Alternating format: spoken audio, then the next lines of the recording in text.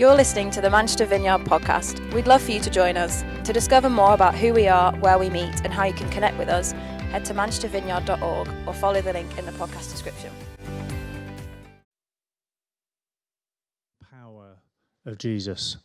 And I don't know if some of you know, I'm not bound by history. I'm not trying to cause us to live in the past, but sometimes I think by looking back, you can look forward and you can gain a faith and an understanding. In America, they celebrate Mother's Day in May, so obviously it's a different time, but Mother's Day is always a reminder for me. In 1977, a group of 60 people gathered in a room to spend themselves on the poor and to worship Jesus and to bring things back to such a place of simplicity and intimacy with the Father. And the Lord moved quite significantly. 3 years later, on Mother's Day in May 1980, they saw such an outbreak of the Holy Spirit in that first early vineyard that was planted that in the 3.5 months after that, 700 people were baptized. And for the first time gave their lives to Jesus. And most of us will know the rest of the story because it's worldwide. But I just want to bring us back to that moment. Lord, would you do it again? Would we have such faith and simplicity and expectancy? Would we spend ourselves on the poor? Would we have such a deposit of compassion? Would we just worship with you with such a hunger and longing that you would breathe on us and among us and that there would be an outbreak of your power? We're in a series called Known to be Grown, and we've been looking at 1 and 2 Corinthians. And before I jump in this week, I just want to jump back to last week. I know some of you weren't here, but if you catch up on it, this might be helpful for you. But we basically chatted through what it looks like to pray for physical healing, and then we did it. And in the process, a number of things happened that I would say are no different to anything that we see in the Bible. So some people saw a condition healed. Some people saw it partially healed. Some people saw a delayed healing. Some people were not healed. And some people saw a significant degree of improvement that then reverted back. And we've done a couple of series before on healing. And that put a bit more meat on the bone. So I'm not going to fully dive into it now. But I just think it's helpful just to remind ourselves as a couple of principles. Firstly, we pray because that's what Jesus told us to do, not because of what we necessarily see. And the second one is this: the more we pray, the more we see. And that would definitely be the case of last week. The willingness and openness in the room was quite remarkable as we overcome our skepticism and fear, and as we step into a place of faith, we see and we saw an increase. And I hope we would be people that continually step into that. The third one is this: through the lens of the kingdom of God, we can hold the tension between the now and the not yet. As much as we have a framework for breakthrough, we also have a framework that allows us to understand pain and suffering. The kingdom of God, both present and breaking in now, but also yet to fully come when Jesus returns again. We want to see it break in as much as we can now, the reign and rule of God in the here and now, heaven on earth here and now, but equally it's not fully now as it is in heaven until Jesus returns. And it's okay to live in that tension. The tension can be hard, and I know for some of you it is incredibly painful. Last week was incredibly painful. Some of you will suffer with things that are chronic. Some of you will have found times in your lives where you've asked for something many, many, many times and yet not seen change and not seen breakthrough. I just want to say I hear you, and that's hard. But we can't stop asking or seeking because of that pain. I prayed for my dad, honestly. I've told many of you that story many, many, many, many times. He died of cancer. Oh, how I prayed. I prayed personally with such an outpouring of longing for myself, for Steph and our children, many times for prayer for physical healing, and not seen them answered in the way or the framework that I was longing for. Even last week, Steph wasn't here because with our youngest, at the exact moment we're praying for certain things, she's seeing a doctor, trying to get an emergency appointment. I've also seen her when she was a bit younger, our youngest, pleading with Jesus that her eczema would go. And it's heartbreaking to see it and to watch it. That said, she's taught me so much a while back when I was ill, she prayed for me for healing, nothing happens, and she's like, well, pray again, Daddy. And she just prayed and prayed and prayed. 10 times she prayed, and I'm like, Lord, give me that faith, because we have to pray with a degree of persistency. And I tell you all of that not because I have solutions or because necessarily we're going to expand on it today, but I tell you that because I get it. Honestly, I see the tension. I feel the tension that some of you carry, but I will not relent in pressing us forward for what the Lord might do among us, that we want to see something of the kingdom breaking in. The Bible never qualifies who will be healed. Our task is to pray, and God is the one who heals. And we cannot teach anything or do anything less than the Bible teaches us to do. I do just, though, want to tell you a couple of stories from last week, even just one this morning. I was chatting with Anjan in 2016. He broke his ankle. Is that right, Anjan? Broke your ankle.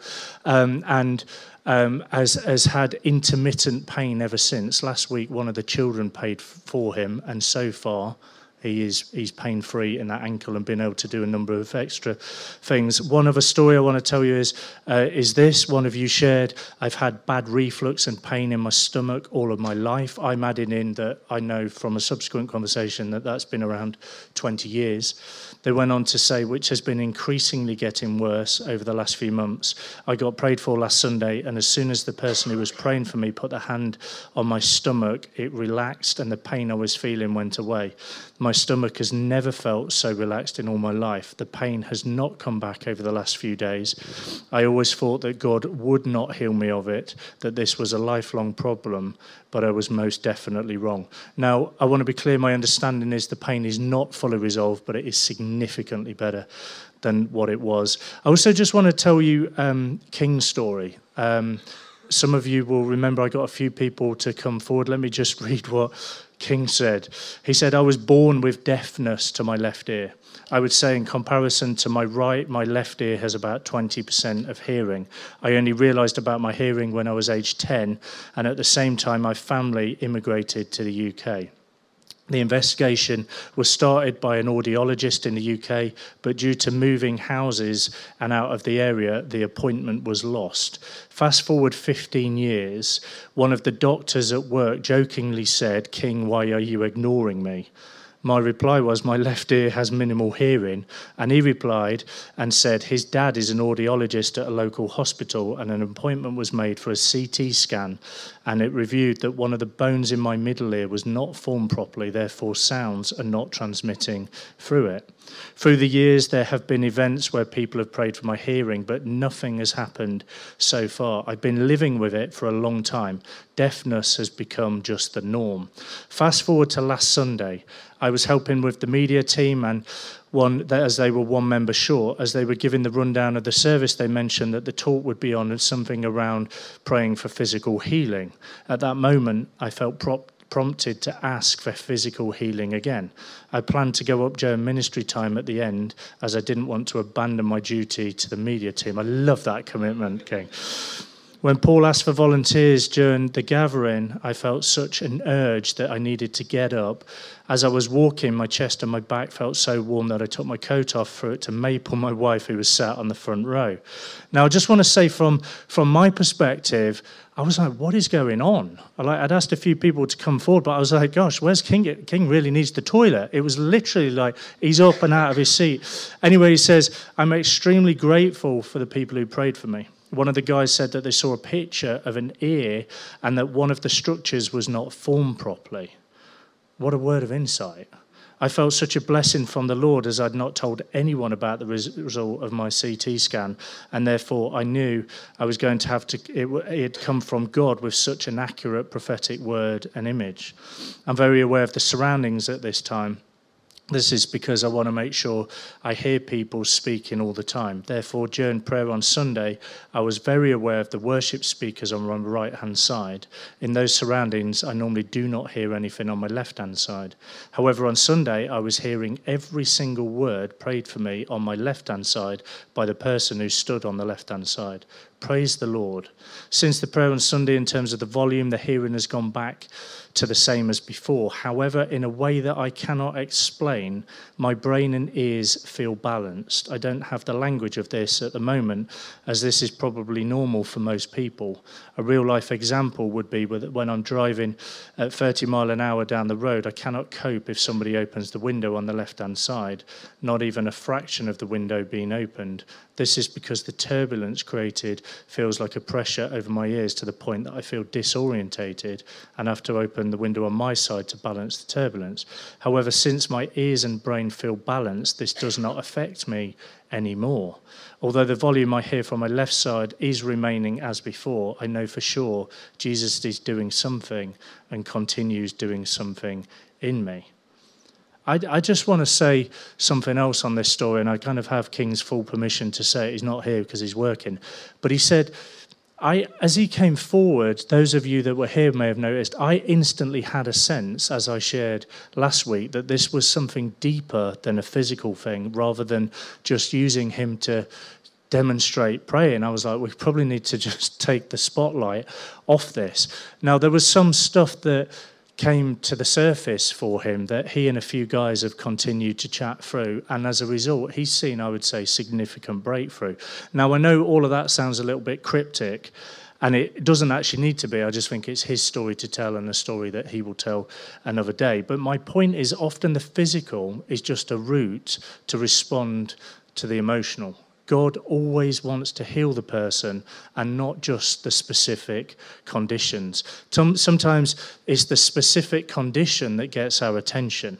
Most of the time, we don't think, or we're not aware that we have needs that need healing. Although our health should be thought of in terms of wholeness, well-being, life, strength, and salvation. It's the whole person, not just the physical condition. And where sometimes we confine things to the physical body, the Bible extends it to the whole of us and all of our relationships. So when we pray for people, not just for physical conditions, I think we've got to have eyes and spiritual eyes that allow us to see something far beyond it and see what the Lord might want to do. Often that opens a route to something else, but we do it, and we do it with dignity and respect. The goal is always to leave people feeling more loved than the prior prayer moment where they started. If we believe in healing, which we do, we believe that the whole person can be and should be healed, and we want to continually and regularly make space for that when we gather. The result of Jesus' miracles wasn't simply that people were awed, it's that they were loved. You know, if you think about it, time and time and time again, we're told that Jesus was motivated by compassion. Lame beggars, sinful women, people that were hungry and poor, people who were frightened and alone, and people who were trapped and desperate, all met something of the glory of God. And their lives were transformed because they found him to be full of goodness, mercy, and compassion. They encountered a power that revealed and the love of God that changed their lives forever. Would we see more of that in our midst? Would we be people that long and hunger after that and step out for it, believing for it? I hope that's helpful to say that. But let's just jump into Corinthians again, known to be grown. We don't have time for all of it, but let me just grab a few verses from 2 Corinthians chapter 7 before we move on. I can't skip these. It says in verse 1, 2 Corinthians 7, verse 1, "Dear friends, let us cleanse ourselves from everything that can defile our body or spirit, and let us work towards complete holiness because we fear God." As we've said so many times, we've got to be on a journey where we're changed and continue to be changed. Let us work towards complete holiness because we fear God. We confess our sin and we turn to God. We turn towards and we work towards complete holiness. Wherever you're at today, would it be that you take a greater step into holiness? For each of us, I think that's going to mean doing something, or that's going to mean making a shift or some form of change in our lives. Paul in Corinth, and he goes through a hard time, and it says this in verse 6, "But God, who encourages those who are discouraged encouraged us by the arrival of Titus. Honestly, it's important to be encouraged, and it's important to be known, to be grown. You need people around you. I think that's what that verse is saying. If you don't have people around you, you need people around you. Join a small group. Get to know others. Get more of the Spirit of God in your life and be encouraged by others. That's what I take from that verse. And so I think the question to ask ourselves is always, how well are we relating to others? How easy is it to know you? What are the things that you're working on right now about yourself that the Holy Spirit is talking to you about that you need to soften and change on? How are you on a short leash? If we want to see the fullness and the power of God manifest among us, we have to seek out the holiness of God. And the holiness of God comes through these things. And it comes through purity, and it comes through change. It says, let us cleanse ourselves from everything that can defile our body or spirit. Let us work towards complete holiness because we fear God. That's that part. And then it goes on. But God, who encourages those who are discouraged, encouraged us by the arrival of Titus. How are you encouraging others? Who is encouraging you? God employs human agents, his children, to do this. Paul expressed deep, deep thanksgiving to God for the comfort of his brother Titus. It's really healthy, I think, that we acknowledge and we recognize that God comforts us in this way, that we're aware of it, that we're thankful for it, and that we've also got a part to play in this, that we have to ensure that we're loving, we're kind, we're concerned for others, that we are Jesus-like people through whom God can comfort us, that we then comfort others. It's therefore I think it's an obvious question.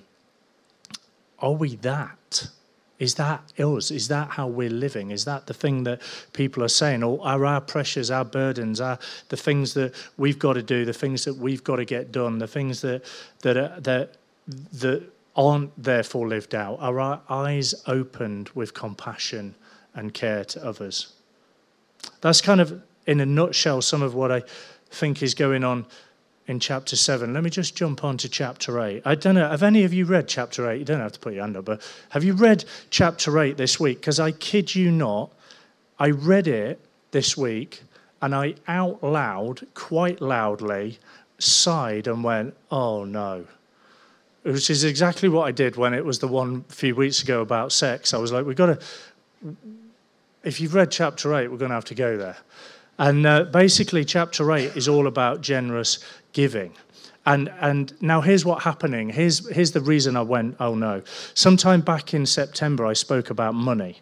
And during the vision talk, we shared about having a one-off giving day to facilitate the next phase of the vision. A week later, if you were here, we did the baptisms where that was actually the giving day. And I said, if you remember, I felt conflicted because I didn't want to be talking about money with so many new people in the room who may not see our heart and think that we're just continually as a church talking about money.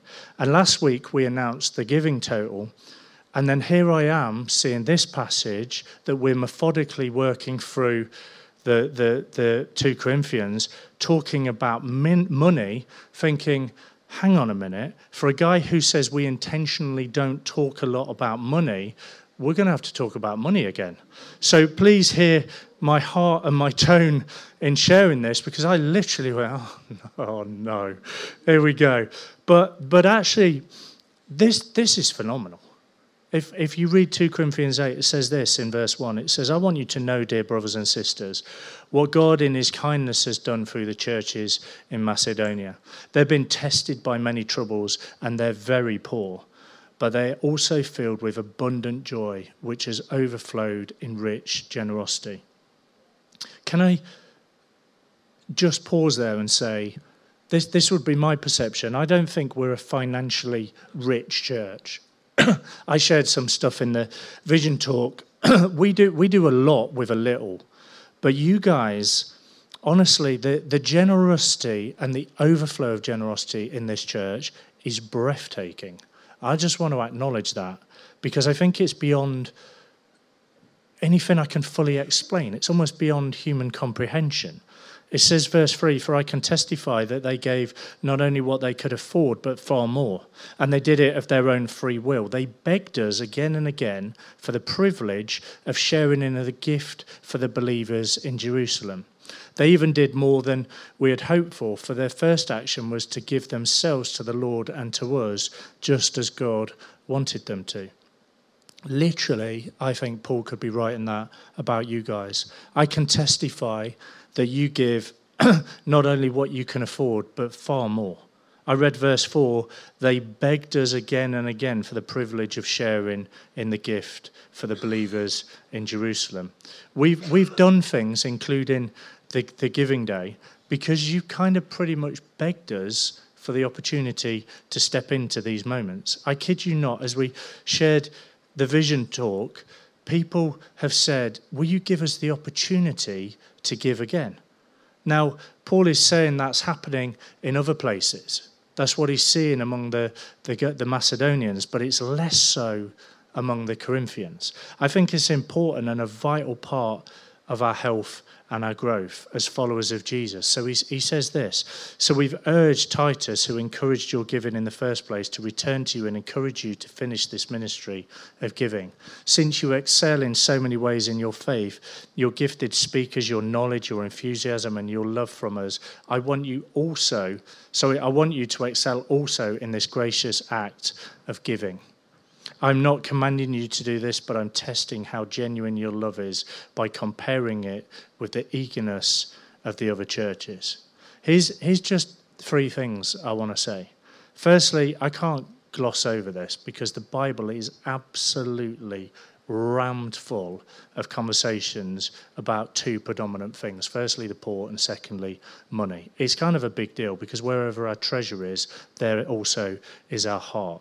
Joy is one of the clearest indications of a vibrant walk with Jesus, and it is so closely linked to generosity. The second one is this. Some of you will probably need a prod on this. 2 Corinthians 8 and 9 indicates that a commitment to Jesus is shown through giving in the same way that faith is, that godly speech, knowledge of the word, and love is. Giving is an opportunity to trust God and grow in faith. That's the second thing. And the third thing, and what I really want to say is, I love what God has and is doing here. It's really what Paul was celebrating, not among the Corinthians, but among the churches in Macedonia. I could literally be saying this to you. Verse 2, they have been tested by many troubles, and they're very poor, but they are also filled with abundant joy, which has overflowed in rich generosity. You know, last week, if you were here, we announced the Giving Day total from the Vision Talk, where you gave a staggering £32,868.25. Can I say in the space of a week, somehow, I don't fully understand this, that generosity has taken it to £44,680.75. Work that out. I don't know, if I'm honest with you. I'm not sure what to say. Last week was a big deal. I guess this week I just want to say you are a generous people whose hearts are all in for what the Father is doing among us. Verse 11, now you should finish what you started. Let the eagerness you showed in beginning be matched now by your giving. Give in portion to what you have. Whatever you give is acceptable if you give it eagerly, and give according to what you have, not what you don't have. Give in proportion to what you have. Whatever you give is acceptable if you give it eagerly. We should be, you are, eager to give. Now, we're about life application. This isn't just about talking about something. This is about living something out. There's no point just knowing stuff. We've got to be equipped to do something about it. And I have to apply this to myself. Honestly, I'm constantly, Steph is as well, we're trying to constantly live out and equip our children to understand this. Spirits of generosity, financial generosity. Their jaws dropped when I told them the amount for the giving day. They just couldn't understand it.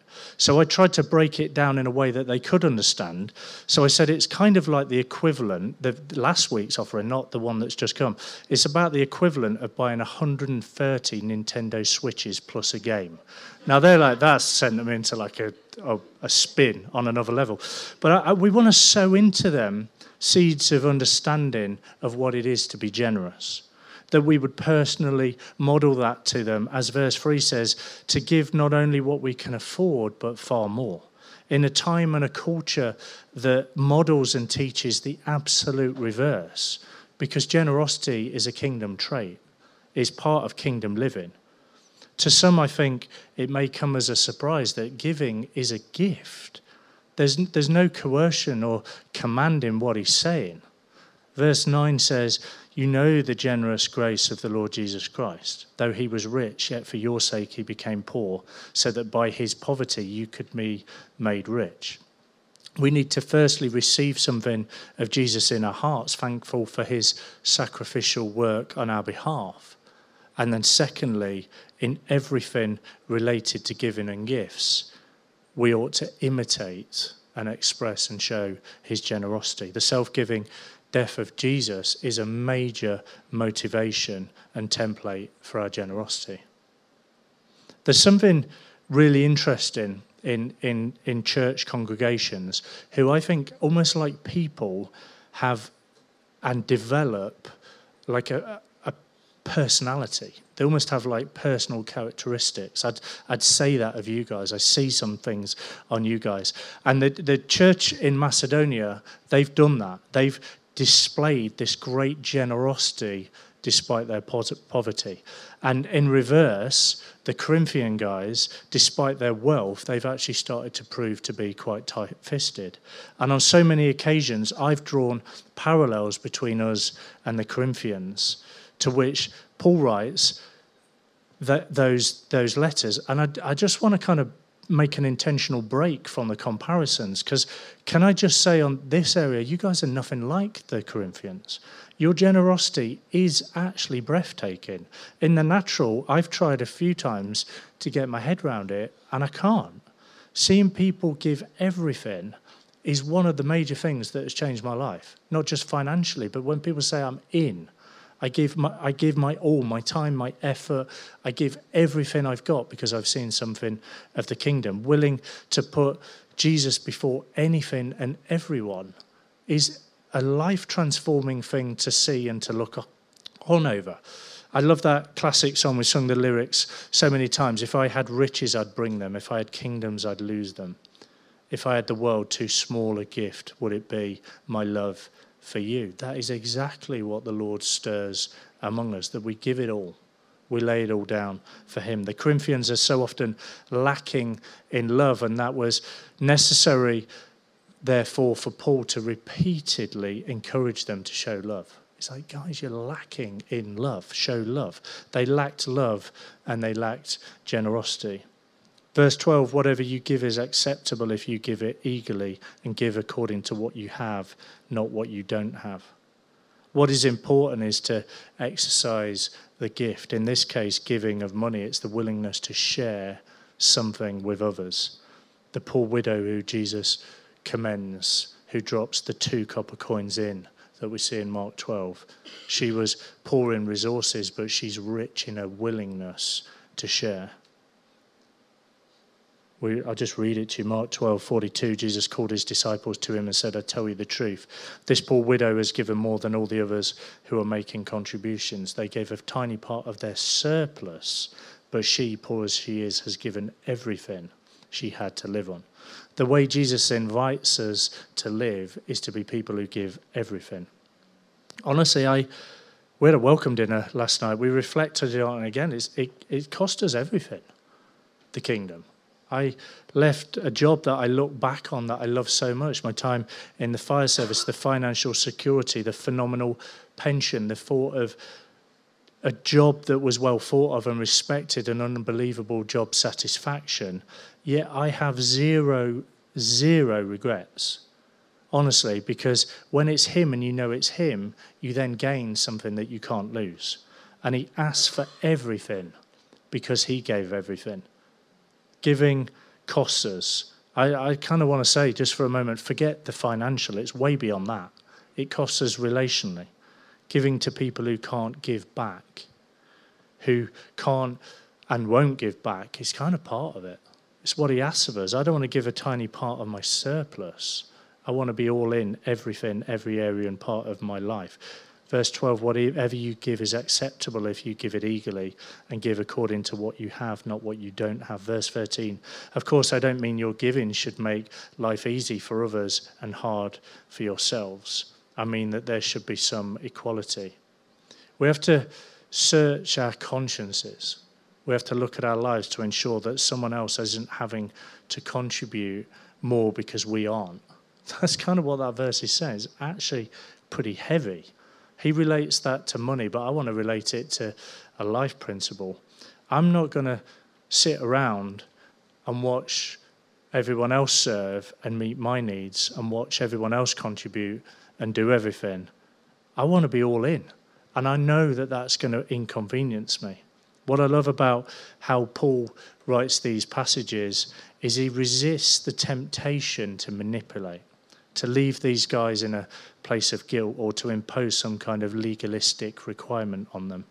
God's grace must remain the motive for people's response.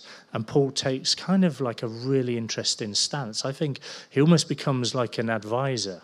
He gently conveys to them the shortfall is their problem. It's not his. And what he does is he advises that only they can do something about solving that problem. Now, again, he's talking about money, but I think we can apply it way wider than that. In our discipleship journey, in that desiring journey to be known and grown, it's kind of on you to do something about this. Of course, we will collectively try and create environments where there's soil for you to grow, but what it actually looks like comes down to your willingness. Very few people stay hungry because they get satisfied. We've got to be people that stay hungry and that run the race with purpose, not just shadow boxing, that run it to the end of its course. I just very briefly, as I come into finish, I just want to cross the line into chapter 9 because I cannot do another week talking about money, and it talks about money, so let's box it off now. But he says this in verse 1. In fact, it was your enthusiasm that stirred up many of the Macedonian believers to begin giving. That tells me it's possible to start right, and yet the Corinthians started to wane, and it started to lag in what it was. They started with a hunger, but they became satisfied. To have the right heart and the motive, but to lose our way. And he's kind of saying, man alive, guys, what happened? Don't tire of this. I think it's quite easy to do in most things. So apply it way further than money. We can start to tire. Steph and I, for that giving day, had to personally weigh the cost. It's like, this is going to impact us. But I can never get beyond that widow that dropped in the 2 coins. I don't want my faith or my resolve or my pursuit of Jesus to ever be anything less than everything. I don't want it just to be a surplus thing. It's going to cost us and it's going to be all in. Let's just pick up on verse 5. I want it to be a willing gift, not one given grudgingly. Remember this, a farmer who plants only a few seeds will get a small crop, but the one who plants generously will get a generous crop. You must decide in your own heart how much to give, and don't give reluctantly or in response to pressure. For God loves a person who gives cheerfully, and God will generously provide all you need. Then you will always have everything you need and plenty left over to share with others. As the scriptures say, they share freely and give generously to the poor. If you're hearing some of what I'm saying today as overbearing or being about money, or it leads you into a place of guilt and shame, please know that's not my heart or my intention. I just want to be faithful to the text, and I think this is what it's saying. So it may well actually offend your mind, but that will speak, I believe, to your heart. But that's different if that's guilt and that's shame. And if it is guilt and it is shame, please read verse 7. Because it says this, you must decide in your heart how much to give, and don't give reluctantly or in response to pressure. Verse 10, for God is the one who provides the seed for the farmer and then bread to eat. In the same way, he will provide and increase your resources and then produce a great harvest of generosity in you. Yes, you will be enriched in every way so that you can always be generous. It's all his anyway. Sometimes we think it's ours, but it's kind of all his. It says, and then he'll produce a great harvest of generosity in you. That's my prayer for you, if I'm really honest. That's my prayer for me. I want to see a harvest of generosity in a world and a culture that holds and needs, that I would be someone who lets go and releases. Verse 11, yes, you'll be enriched in every way so that you can always be generous. We give and we give and we get to give. Generosity creates and stirs generosity. You know, there will be some, actually there's many, who have come to know Jesus in this church because this church is here. Well, I know that's the case. There'll be many in this city who have been loved and served because this church is here. Again, I know that's the case. And there are many across the UK and indeed across the world who could say and reflect the same. And therefore, although they may not say this to you directly, let me just speak over you. Verse 13. Because it says this, as a result of your ministry, they will give glory to God, for your generosity to them and to all believers will prove that you are obedient to the good news of Christ. And they will pray for you with deep affection because of the overflowing grace God has given to you. Thank God for this gift, too wonderful for words. What you're doing, what has and is stirring among us, the remarkable generosity that he stirs up in you, that he's pouring out, yes, financially, but also in so many other ways, not only proves that you are obedient to the good news of Christ, but it is also producing a great harvest of generosity in you. And as it does, I pray that you will be enriched in every way so that you can always be generous. I commend you for it. It's an honour and it's a privilege to be part of such a wonderful expression of the kingdom. Honestly, I wanted to land on you today. The generosity that we see here and is stirring here is a remarkable thing. And I believe the favour of God flows from some of those moments. Shall we stand together? Steph, do you want to join me? Let's just have a moment. Spirit of God, we welcome you in faith and expectation. The kids are going to join us again this morning. Some of you for physical healing. They'll pray over you if you'd like to.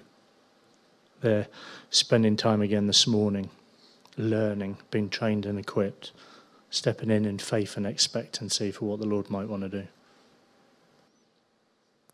I just have a sense of, so almost where I started talking about the Mother's Day thing, and the longing and the desperation and the outbreaking of the Spirit all those years ago.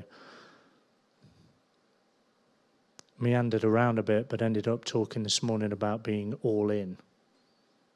I think for some of you, it's spending yourselves again on the kingdom. For some of you, that feels quite weighty. Come, Lord Jesus. Don't tire of waiting on him. Let's let it be him. I don't want us, I just want him. Jesus, we welcome you. The Lord's doing a deep thing in some of you. More, Lord. More. Come, Holy Spirit.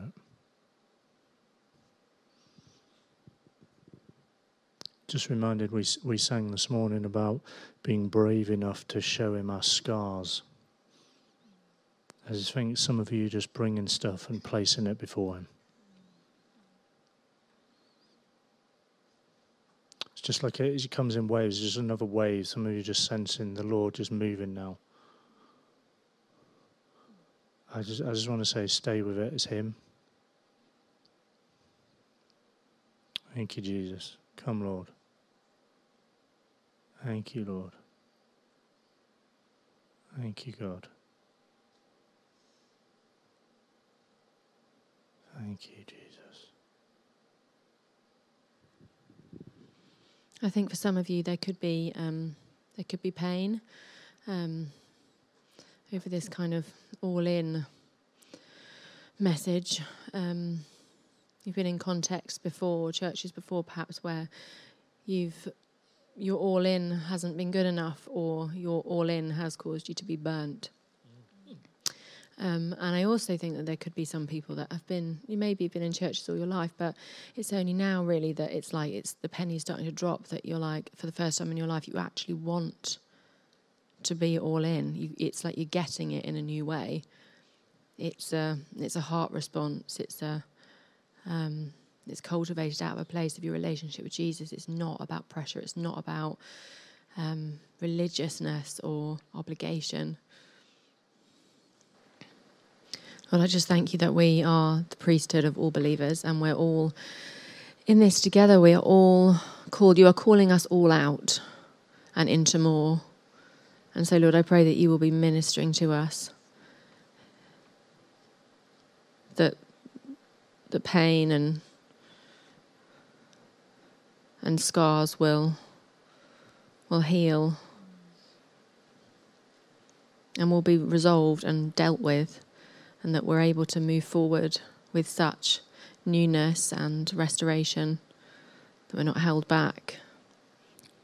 Just let him do what he's doing. Let's not tire of what he's doing. Some of you, there's a surrender moment.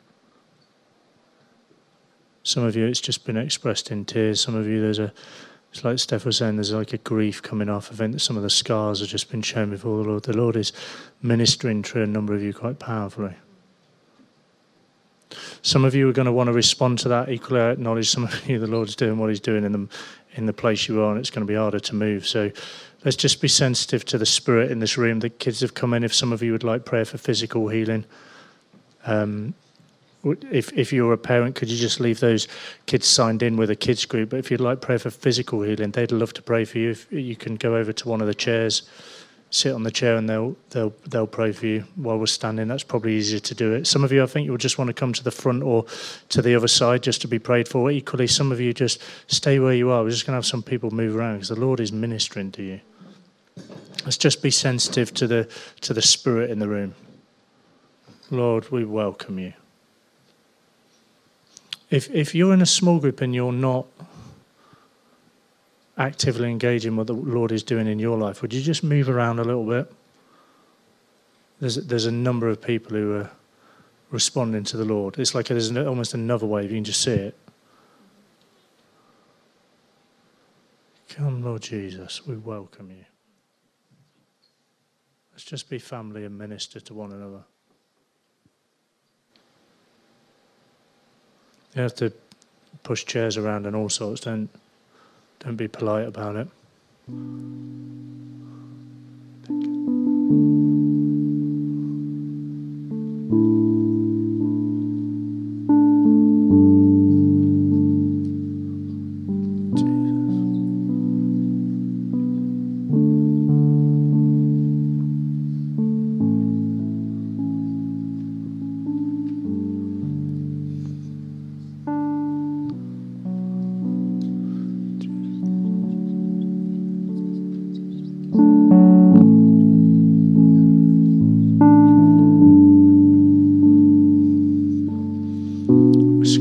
Stay in this place for a bit. Just rest in the presence of God.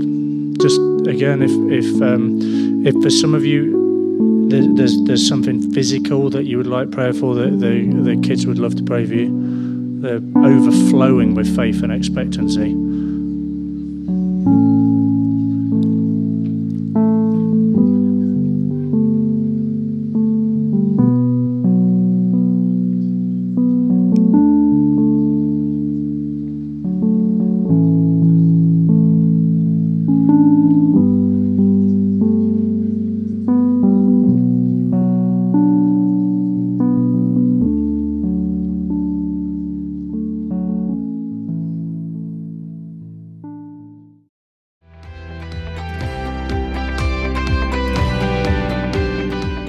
Thanks for listening. To find out more, head to manchestervineyard.org or follow the link in the podcast description.